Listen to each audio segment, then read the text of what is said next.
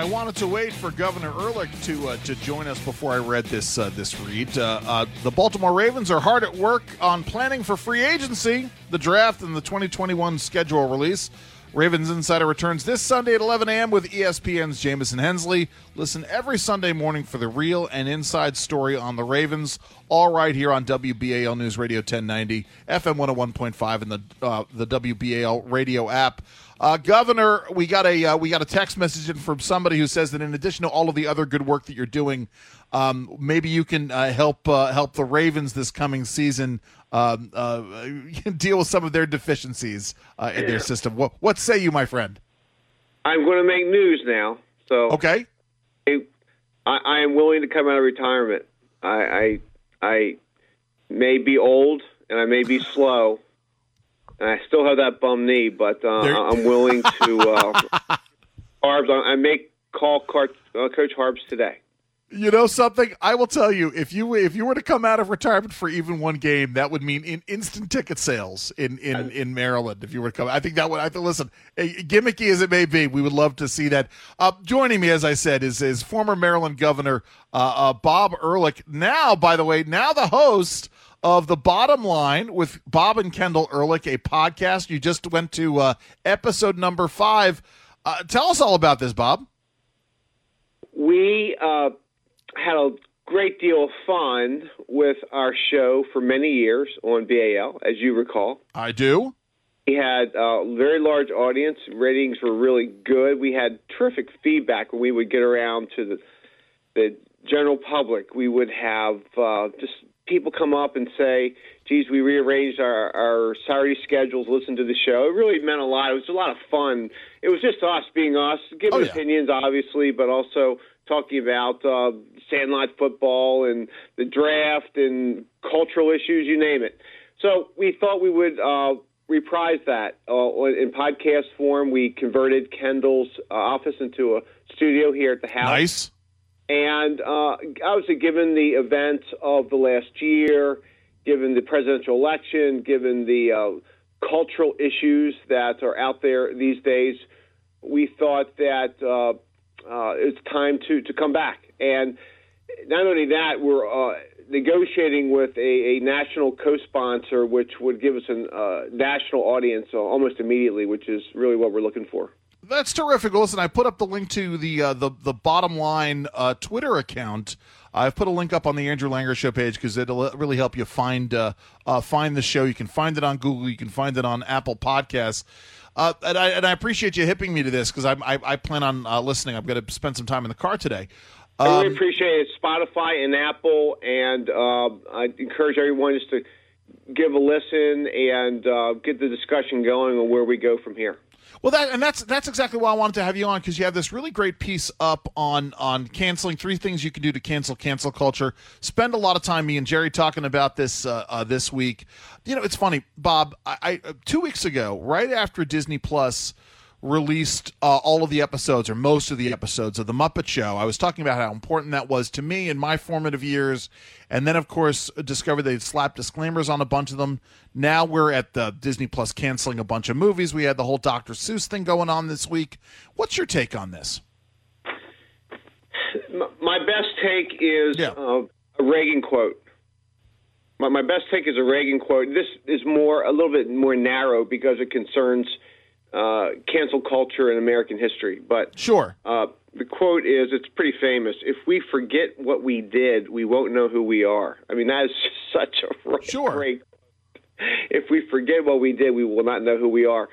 The whole nature of history, I bet you I'm talking to how many history majors in college right now on the radio? Many thousands. The whole purpose of history is to study context.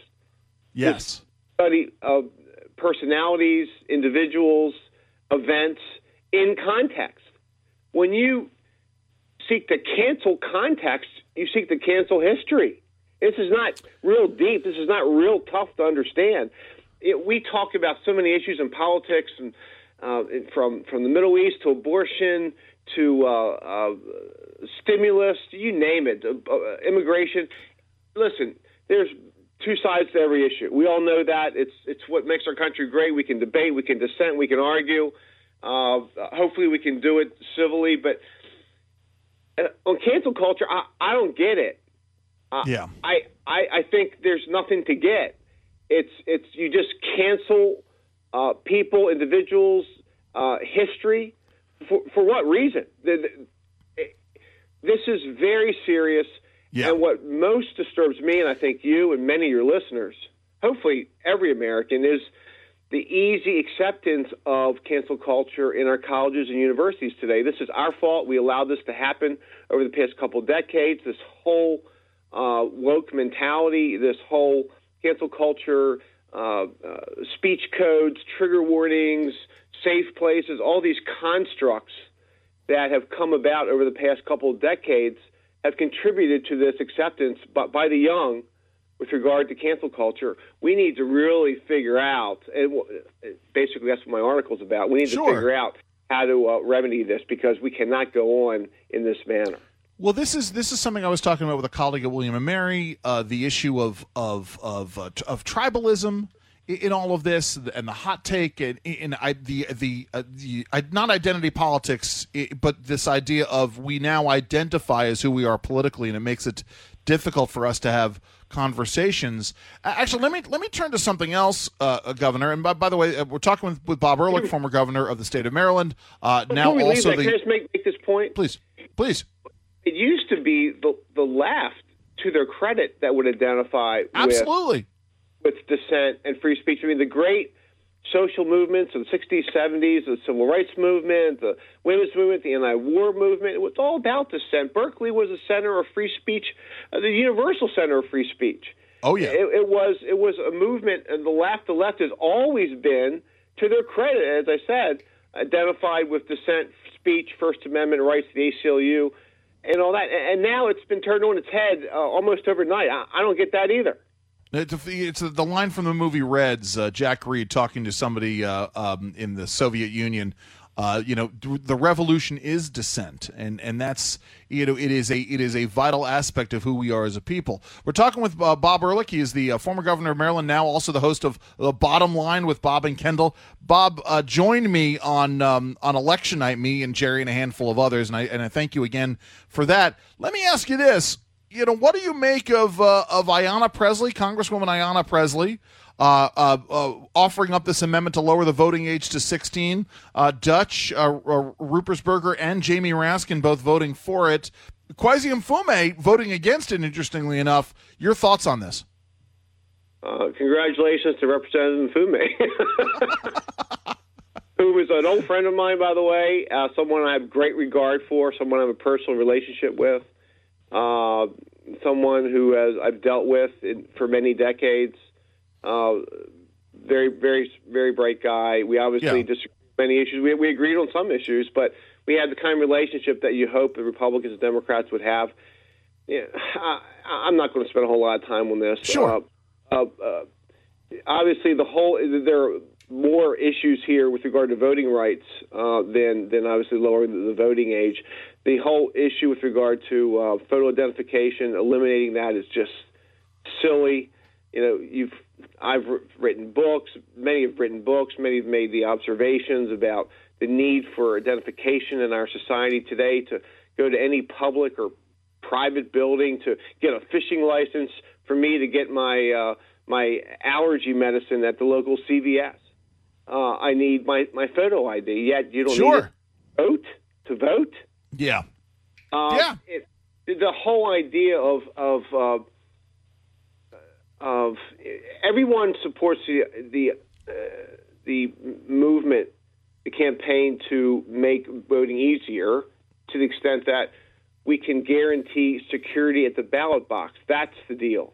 Yes. And everybody should vote. Obviously, democracies die when people fail to vote, but obviously some of this is an invitation to fraud. The whole mail-in voting thing is in my view, wrong. I opposed early voting, at least the grand extensions of early voting early on, even during my tenure as governor. Yeah. A couple days of early voting I find great, terrific, but we making it 5, 10, 15, 20. It's supposed to be election day, isn't it? Yes. And you and I have talked about this, and I agree with you 1,000%. Look, Governor, we're going to have to let you go there. I have the link up on the Andrew Langer Show page. Best of luck to you and Kendel on this. I can't wait to take a listen. The show is The Bottom Line with Bob and Kendel Ehrlich. It's available on Spotify and Apple Podcasts. Keep going out and kicking butt, Governor. Well, we're going to do that. We're also working on youth sports, getting the kids back. Hopefully, there's a couple reclass bills in Annapolis. Although I'm not into, obviously, Maryland politics much these days. We're focused on national politics. The issue of kids being denied opportunities, particularly those with athletic talent, is something near and dear to my heart. There's a couple reclass bills that will allow some kids to potentially continue their careers, to be seen, to be able to punch. Hey, Governor, we gotta leave it there because we're up on a hard break. But thank you so very much for joining us today, my friend. I appreciate it. That was Governor Bob Ehrlich. This is WBAL.